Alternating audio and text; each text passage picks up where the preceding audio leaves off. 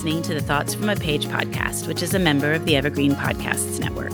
My name is Cindy Burnett, and I love to talk about books with anyone and everyone. While listening to my podcast, you will hear author interviews, behind-the-scenes conversations about various aspects of the publishing world, theme discussions with other book lovers, and more. For more book recommendations and a complete list of all of my interviews, check out my website, thoughtsfromapage.com, and follow me on Facebook and Instagram at Thoughts From a Page. In 2022, I would love to have you join my Patreon group. I offer at least 3 bonus episodes a month. There is a Facebook group where we all discuss books, and we are currently reading 2 advanced copies of books and chatting with the authors pre-publication. I will be offering 2 more of these pre-pub chats soon as well. Thanks to those that already participate, and I hope you will consider joining us. Today, I am chatting with Jennifer Smith about the unsinkable Greta James. Jennifer is the author of 9 books for young adults, including The Statistical Probability of Love at First Sight and Hello, Goodbye, and Everything in Between, both of which have recently been adapted for film. She earned a master's degree in creative writing from the University of St. Andrews in Scotland, and her work has been translated into 33 languages. She currently lives in Los Angeles. I absolutely loved The Unsinkable Greta James and thoroughly enjoyed speaking with Jennifer about it. I hope you enjoy listening as well.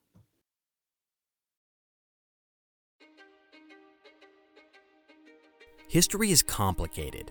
The story of human progress is long, messy, and riddled with controversies big and small. On Conflicted, we dive headfirst into history's most infamous events and contentious figures. We try and untangle the good from the bad, the fact from the fiction, and the monsters from the misunderstood. Was Genghis Khan a murderous butcher or a civic pioneer?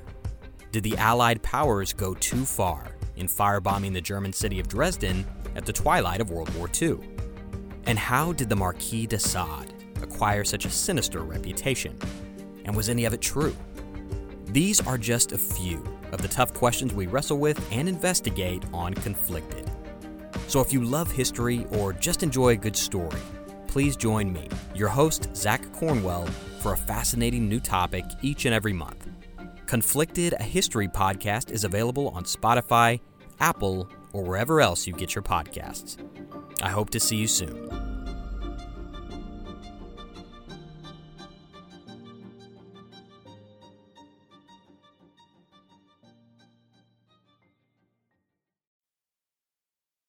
Welcome, Jennifer. How are you today? I'm great. Thank you so much for having me. I am so glad you're here because I absolutely loved The Unsinkable Greta James, and I cannot wait to talk all about it. Thank you. That's always so nice to hear. I'm pretty excited about this one myself. I bet you are. I was so happy to see that it was on the March Indie Next list. I love seeing that list every month, and I think it's just wonderful to see what booksellers recommend, and it's just such an honor, I think. It's the biggest honor. I mean, obviously, as a author, as a former editor, as a reader, indie bookstores are just so important and so valuable, and to get recognized by, the people who are out there hand selling books and recommending things to customers and who are just your people, book people, is the best thing. So I was so delighted and thrilled. I bet. That is wonderful, and congratulations. Thank you. Before we dive in, I would love for you to give me a quick synopsis of The Unsinkable Greta James for those that won't have read it yet. Yeah, it's the story of a successful indie musician who is still reeling from the sudden death of her mother and winds up on a week-long cruise to Alaska with her dad, who has never exactly been supportive of her life choices. And the trip was meant to be for to celebrate her parents' 40th anniversary. So, there's also a romance with a charmingly nerdy professor she meets on board, but it's mostly a love story about Greta and her music and her kind of quest to find her voice again. And so, yeah, that's the sum of it. Well, where did you come up with the idea for this one? There's a lot in it. I mean, it's a wonderful story. As I'm reading it, I did not feel like there was a lot in it, but you managed to pack a big punch with a lot of different issues, and I just loved that. Thank you. It's true. I think there's a lot braided together, and it's quite different in a way. I've always written young adult novels, and I love doing that, and it's been such a privilege. But most of my YA books sort of had a romance front and center, and then had kind of, a secondary family story or something else. Whereas this is really, it's a lot of things. It mostly started with, I wanted to explore what it is to live a creative life and to kind of come as I did from a deeply practical place and a deeply practical family, and to want to pursue not just the arts, but to pursue a career in something that's really uncertain and really unstable, and that just takes a lot of risk and guts and chance and luck, honestly. And I wanted to basically drop in on a character at the moment when the bottom has fallen out and she's kind of at her lowest moment. And then I wanted to put her on a ship in Alaska with the one person in her life who kind of always doubted her and who's basically a walking "I told you so," and then see what happened. Why Alaska and why a cruise ship? Well, the joke is that I have written now a novel that takes place on an airplane, one that takes place on a train, a road trip story, and now a book that takes place on a cruise. My agent jokes that my next book is going to be a love story set on a scooter, but I'm running out of modes of transportation. Or a spaceship to the moon. Or a spaceship, exactly. There's a few left. But yeah, I had gone on a cruise to Alaska with my family. I was really lucky to do that when I was in high school, and it always loomed large. I love travel. I've traveled a lot. There's just nowhere I've been to that's like Alaska. It's unique. It's otherworldly. It's beautiful. It's staggering. I mean, it's incredible. And so it was always sort of in my mind. And I thought there was something about taking these two characters, Greta and her dad, who kind of do not get along and don't quite realize they need to be put in each other's, they've lost their translator. They don't quite realize that like the thing they both need is to be, stuck together on a ship for all this time. And I thought there was something kind of lonely about Alaska. There's something stark about it. And it just seemed to fit the mood. And so I thought when I started writing it that I could kind of get by off memories of the trip I took and YouTube videos of Alaska and, watching other people's vacations. And I realized pretty quickly into writing it that I would need to go there myself in order to really capture it. And so a few years ago, I took a cruise there as a little writing retreat. And it was, it's just, like I said, it's unlike anywhere else in the world, and it's beautiful. And so it was really, I always say this book, it's like three love stories in one. There's, first and foremost, Greta and her music, and then Greta and her dad, and then Greta and the kind of romance she finds on board the ship. But if there's a fourth story, it's definitely Alaska, if there's a fourth love story. And so it was a really, fun setting for a book. One of my favorite trips that we've ever taken was a cruise to Alaska. Mm-hmm. And I just think it's so beautiful. And like you indicated, just one of those kind of one in a million type trips. And it just brought me back there reading your book. And I think that's one of the things that appealed so much. We had such a wonderful time. The views are so pretty, the whales, bubble net fishing, just all of it. It's just such an extraordinary thing. And so it was fun to do it with them. I'm so glad. I think, a lot of people who have read the book, who have been on those cruises have said, how it brings them back. And then, lots of people who have not have said it makes them want to go. It's really wonderful and unique. And I also just honestly liked the idea of taking a pretty successful rock star and like sticking her on a cruise ship with her dad, because the kind of people who go on cruise ships are not necessarily like 30-something rock stars. And it was just too much fun of a setup to say, like, take these two very different people at this real intersection moment of their lives and like stick them in line at the buffet. Well, and I love that when somebody recognized her and she has a thought about a Venn diagram and the people that know her and the ship, people that would be on the cruise ship. I was laughing because I was thinking, yes, based on when we went, my kids were some of the only children on that ship. So yes, it's funny to think about somebody, an indie musician in her 30s with all of the older people. It's definitely an older crowd. And actually, she's traveling with her dad and two other couples. Right. Who are, her parents' best friends. And it was supposed to be the three couples. And now I just like the kind of fish out of the water, odd man out feel of that. The other thing that I thought was really interesting was sort of the commentary on what happens to people these days, like when she has a very public breakdown and how fast news travels and the ability to have these videos everywhere online. It takes 2 seconds to look her up and see what happened. And it makes something that used to be a smaller thing loom so much larger. Sure. It's, we obviously live in a really connected public world, and there are benefits to that and really joyful things about it. But the downside is when, a moment that you didn't necessarily want captured gets captured and it follows you around. And I think, like Greta in the story, it's just becomes a thing to overcome and to move past. And And, she's trying to do that. But it's especially with a level of fame and the level of being a public person, that's a very real thing that people have to deal with often. It is, and it kind of looms in her mind the entire time. Like, are they going to have seen that video? Or is somebody going to bring it up to me? That embarrassment of that incident for her. Sure, yeah, it tails you. And right. Every new person you meet, you're wondering. And it just the ripple effects of kind of one moment. And in her case, it's not like a moment where she screwed up or she did something terrible, or it's a moment of vulnerability. And I think, for an artist, it's, to show a vulnerable moment on stage and have that be the thing that kind of kicks off uncertainty and doubt. They all kind of get compounded.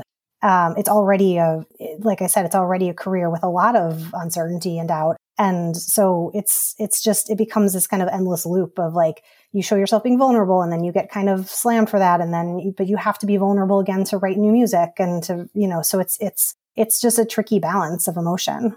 Absolutely. Another thing I really enjoyed was Ben's love of Jack London. So where did that come from? I wish I could say that I was a massive Jack London fan and that's where that came from. I am, I really like his work and I have read a lot of it, but I sort of worked backwards and wanted to find an author who had had experiences in Alaska and who had written about Alaska to kind of like hinge this character on. The character of Ben, he's a professor of history who has written a novel that is a fictionalized version of Jack London's life and his adventures in Alaska. Jack London had this kind of one period of his life, one season of his life really, where he went up in the Klondike Gold Rush and he had all these kind of adventures, and it was exciting in some ways and very grim in other ways. And I wanted him to be obsessed with somebody who had an Alaskan connection so that he would be on the ship lecturing about it. And it was really fun once I chose that to kind of dive in. And, I hadn't read Call of the Wild since I was a kid, and it's just fun. And it's always fun reading about, I think Alaska is fascinating, and to read, all the kind of nonfiction stories about London's adventures there, to have the idea of this kind of mild-mannered professor, kind of nerdy writer who's just always, completely lionized this author was fun to explore. Well, it was fun to read as well. Well, what was it like switching from YA to writing adult fiction?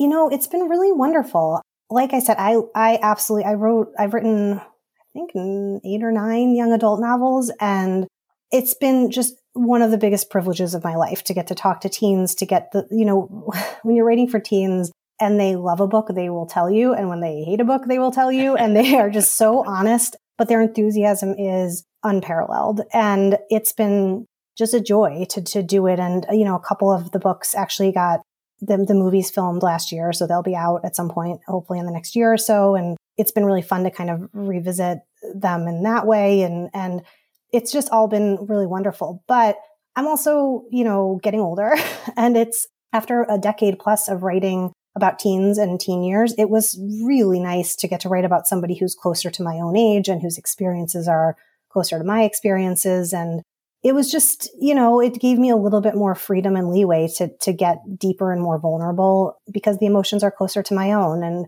especially with Greta, I'm not a rock star, shockingly, and I don't even play the guitar. I might be tone deaf, but as a writer, as somebody who's made my living doing this for a while and has been, publishing for over a decade, the emotions are similar. Those worries and doubts and the joys and the feeling of all the rejections that pile up along the way. And the, being an artist is such there's a wild juxtaposition between, you have to have this like unshakable belief in yourself. And at the same time, you are aware that the bottom could drop out at any moment. And so it was just, I was going to say it was fun to channel those emotions. I think cathartic's probably the better word, but it was nice to write about a character who's, again, not a rock star, but in other ways, a lot closer to me. Well, and just to do something different after you've written a number of YA books. Sure. I mean, it's been such a lovely thing, and I hope to do more of it. But in the past few years, I wrote this novel. I wrote my first screenplays. I wrote my first picture book, and it's been really fun to shake things up and try new things and different challenges. What about having worked in the publishing world? Did that inform your writing at all of this book? Did you do anything differently that you would have otherwise done, do you think? I think it took me a lot longer to write this book because I had been in the publishing industry. I always worked, so for years I was an editor on the adult side, and I was always looking for and acquiring and hoping to buy and publish books like this. And it was okay to write YA while I was doing that because it always felt a bit different. But I think once I sat down to write the kind of book I used to sit around in editorial meetings and discuss the merits of, it was a little bit trickier, honestly. And I felt more reluctant to let it go when it was done. I felt more nervous to show it to people. I felt like the stakes were higher in a way because it was the kind of book that I just had worked on the other side of the table on. Ultimately, I think it pushed me to make it even better because I really worked on it for years. The other thing is I had always kind of sold my young adult novels on, the first 60 or 70 pages and then written the rest. Whereas this, I held on to it for years and it was kind of my side project that was my, not quite secret project, but it was the thing that I was always just excited to go to when I hit another deadline for something else. And it was the thing that I always said, if I never got it to where I wanted it to be, I wouldn't show it to anybody. I felt really convicted about it. And I just wanted it to be the best version of it that it could be. And, I'm really proud of it. I've never been quite so proud of a book before. I really worked to kind of get it where I wanted it. And it's more personable and more vulnerable in certain ways. And so it's been a wonderful experience, but, a tough one in some ways. And I'm just now excited for it to go out into the world. So I read it a while ago and then I flipped through it this morning, quickly, but got through the whole book again so we could talk and I could refresh myself. And I was trying to decide what it is when a book just completely overwhelms you, like when I just love a book, like what it is about that book.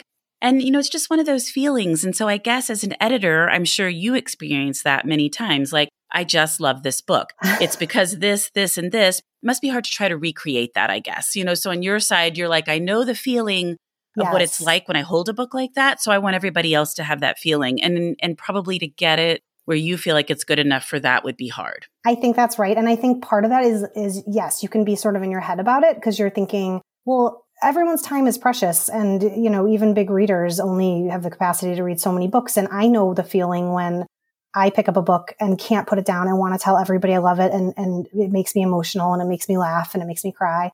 And so you can get in your head, especially at the beginning where you're like, okay, I want to do this and I want to make it as good as possible. And I want to make a book that people really love. And I think what ends up happening at a certain point is that, you have to step out of your head and your heart kind of takes over. And it's just, you pour a lot of emotion into it. And, you never know if it all comes together. There's such an alchemy to this, to writing. And, you can have all the ingredients and sometimes they just don't come together. And sometimes they do. And it's been so gratifying to have such a wonderful response.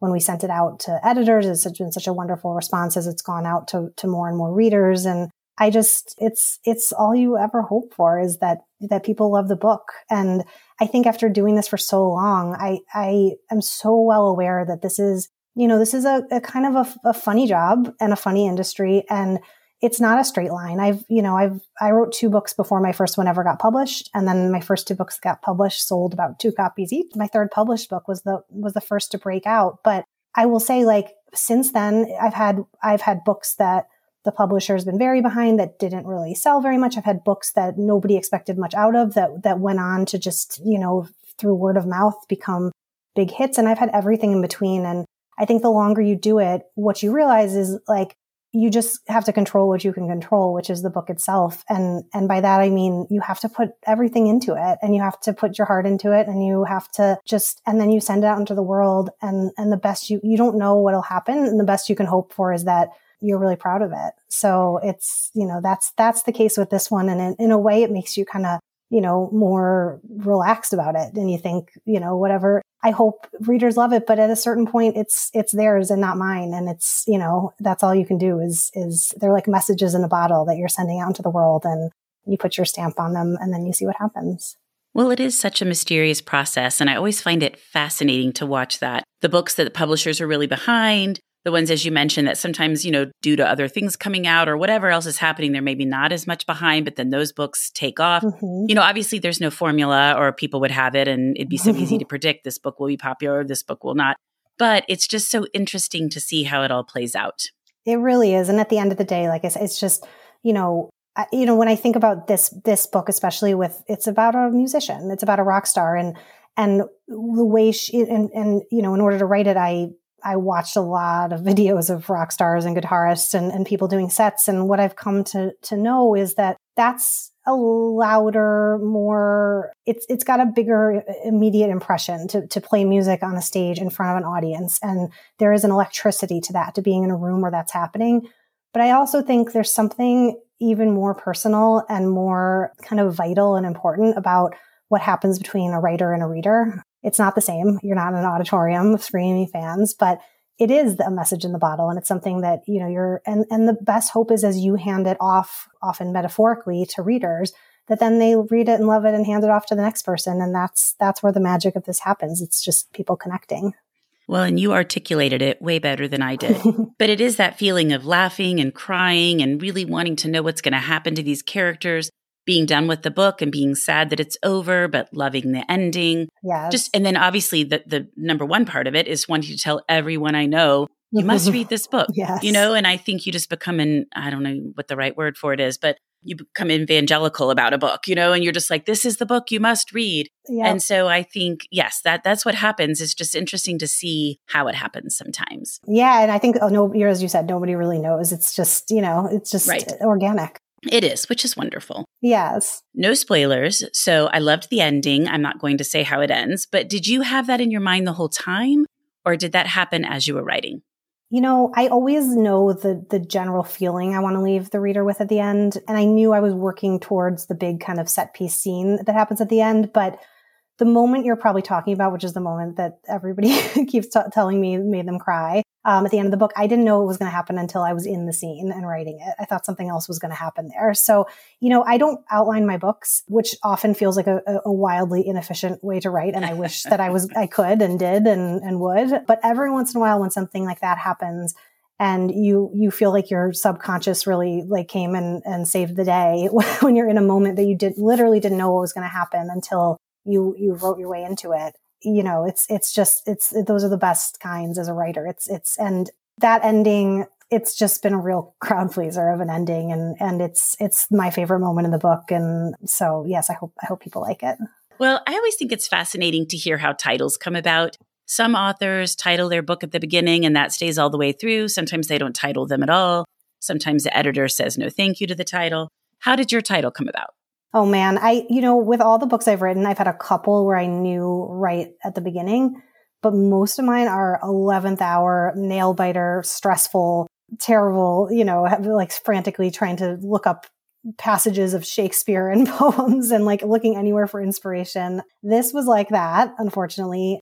The amount of nautical terms I now know as I was trying to reach for a title. That's hilarious. I think titles are very hard. And all the titles I could think of for this had to do with ships and water and or musical notes and things like that. And they all felt very staid. And a friend of mine who's also a novelist, Morgan Matson, she writes really wonderful YA books. We were hanging out one day and she's very good at brainstorming and she actually thought up the title. And to me, I joke still that the title is 30% pluckier than the book is. But there's something kind of sticky and catchy about it that I really liked. And it obviously works on, more than one level. And so it was a placeholder for a little bit. And then we didn't have anything better. And it kind of grew on everybody, which is often what happens where you have a title that you float and then ship funds. And then it really just grows on everybody. And then you have a hard time thinking of it any other way. I love titles that have more than one meaning. And so I felt this was a really good one for that very reason. Good. It's a fun one. It is a fun one. So is it difficult to write the relationship with Greta and Conrad, her father? They really struggle, and I felt for both of them. Was that difficult? It was difficult. I wanted it. That's what I wanted you to feel. I wanted you to really see both their sides, and neither of them are all wrong, and neither of them are all right. They are just, like I said, two people who have lost their translator in Greta's mother, and they are just basically trying to like figure out how to have a relationship without her. And it's hard because, Conrad, her dad's, a lot of his worry, it comes out of his worry comes from a place of love, his worry for her. And he's a very deeply practical Midwestern person. And then on the same side, like, Greta's wanting his support and she wants him to show up the way her mom always showed up. And so I wanted them to both be sympathetic and also both be frustrating. And, there's a scene that I won't give away, but where a lot of this comes to head. And it was the hardest scene in the book. It stalled me for months, literally months, because it was just the kind of the heart of everything. And was the moment where all their different threads and issues had to come together. And then it had to kind of send them off in a new direction. And so it was a complicated relationship and a challenge to kind of really dig in on it. But ultimately, I wanted there to be a kindness to it all because everything does come from a place of deep love. It's just they're two people who don't really understand each other. And are so frustrated with the years of not getting along, and those things really build up and it's hard to let it go.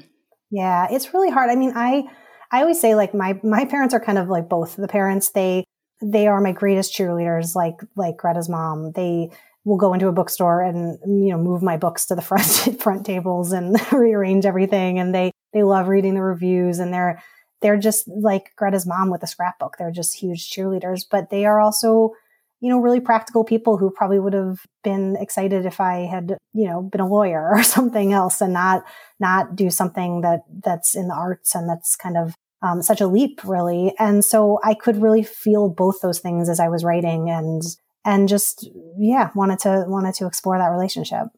And without any spoilers, I love the way that resolved as well. Thank you.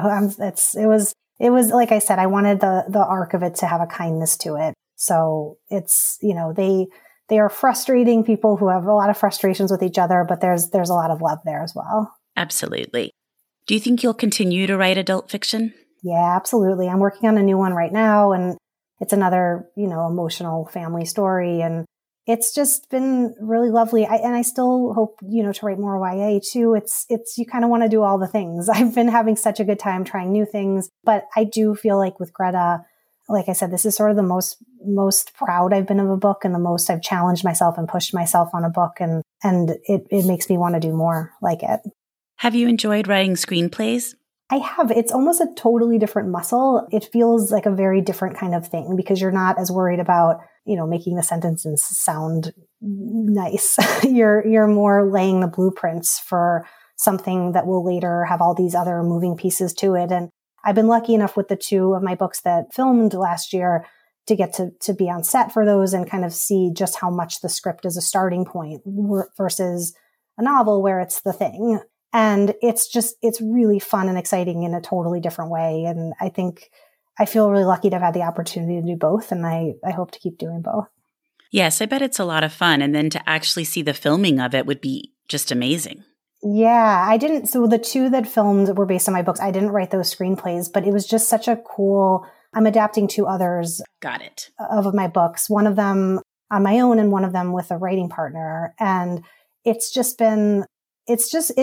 And it's, you wrote a thing and that's a separate thing, the book. And then when you write the screenplay, often to make it more visual or cinematic, you have to change it quite a bit. And it's made me laugh now that I'm, doing it because I've had people change my things quite a lot over the years when screenwriters, get their hands on them. And I never minded. I always thought, they exist as two different things, but it kind of made me laugh. I always thought if I adapted my own that, as the author, I'd be very true to it. And actually, I've changed them more than anybody else has. So it really is. They're just kind of two different mediums in a way, but it's nice to have the freedom to try new versions of them. Absolutely. Well, what have you read recently that you really liked? One of the best books I read last year was The Vanishing Half, which I know is not an original recommendation, but I can't stop thinking about it. I loved it so much. I think Britt Bennett is a genius. I also recently read Great Circle by Maggie Shipstead, which is just gorgeous and so epic and sweeping. And I just finished reading this book that's not actually out till June, I think, that's called The Mutual Friend by Carter Bays, who's a co-creator of How I Met Your Mother. And it's got that same kind of like fun, cozy New York City feel to it that the show does. it's not related to the show, but it's just a real kind of puzzle box of a novel about social media and connection. And I'm excited for that to come out. Well, I did love The Vanishing Half. And actually, I just recently interviewed Britt Bennett because the paperback just came out. Oh. So it was interesting to get to talk to her. I was going to say, she's amazing. I that was my first book I read by her, but now I have every other one on hold at the library. Well, The Mothers is so good. I just love that book. I read it when it came out, and it was one of those that I pressed into everybody's hand. I just thought it was so good, and I loved the kind of Greek chorus of the mothers. I just loved the whole story. I thought it was wonderful, and I love The Vanishing Half as well. But I really love The Mothers. And Great Circle has probably been mentioned by more authors than almost any other book. It's so funny how there are just certain books that come up again and again. It's so impressive, and it's just so it's so ambitious, and it just it's transportive, and I really loved it. It was just, sometimes you're looking for a quick breezy read, and sometimes you're looking for a big fat juicy novel to really sink your teeth into and fall into, and it was sort of just what I needed at the right moment, and I loved it. It's on my bookshelf, and I really do need to get to it, but it's just funny because even though it's been out a little while, it still continues to get mentioned. Yeah, yes. Well, you got to read it, and I will read The Mothers, and then we'll report back. There you go. Well, Jennifer, this was wonderful. Thank you so much for coming on the Thoughts from a Page podcast, and I can't wait for everybody to read The Unsinkable Greta James. Thank you so much for having me. I really appreciate it. Are you tired of seeing your teen or young adult struggle on a path that clearly isn't the right fit? Is your teenager confused about which direction to take after high school? The future of work is changing rapidly, and our kids need to know all of the options available after high school so they're empowered to make the choice that is best for them. In each episode, we explore the latest trends that are shaping the opportunities of today and tomorrow. I'm your host, Betsy Jewell, and this is the High School Hamster Wheel Podcast. Thank you so much for listening to my podcast. If you like this episode, and I hope you did, please follow me on Instagram at Thoughts from a Page. Consider joining my Patreon group to access bonus content. Tell all of your friends about the podcast, and rate it or subscribe to it wherever you listen to your podcasts. I would really appreciate it. The book discussed today can be purchased at the Conversations from a Page bookshop storefront, and the link is in the show notes. I hope you'll tune in next time.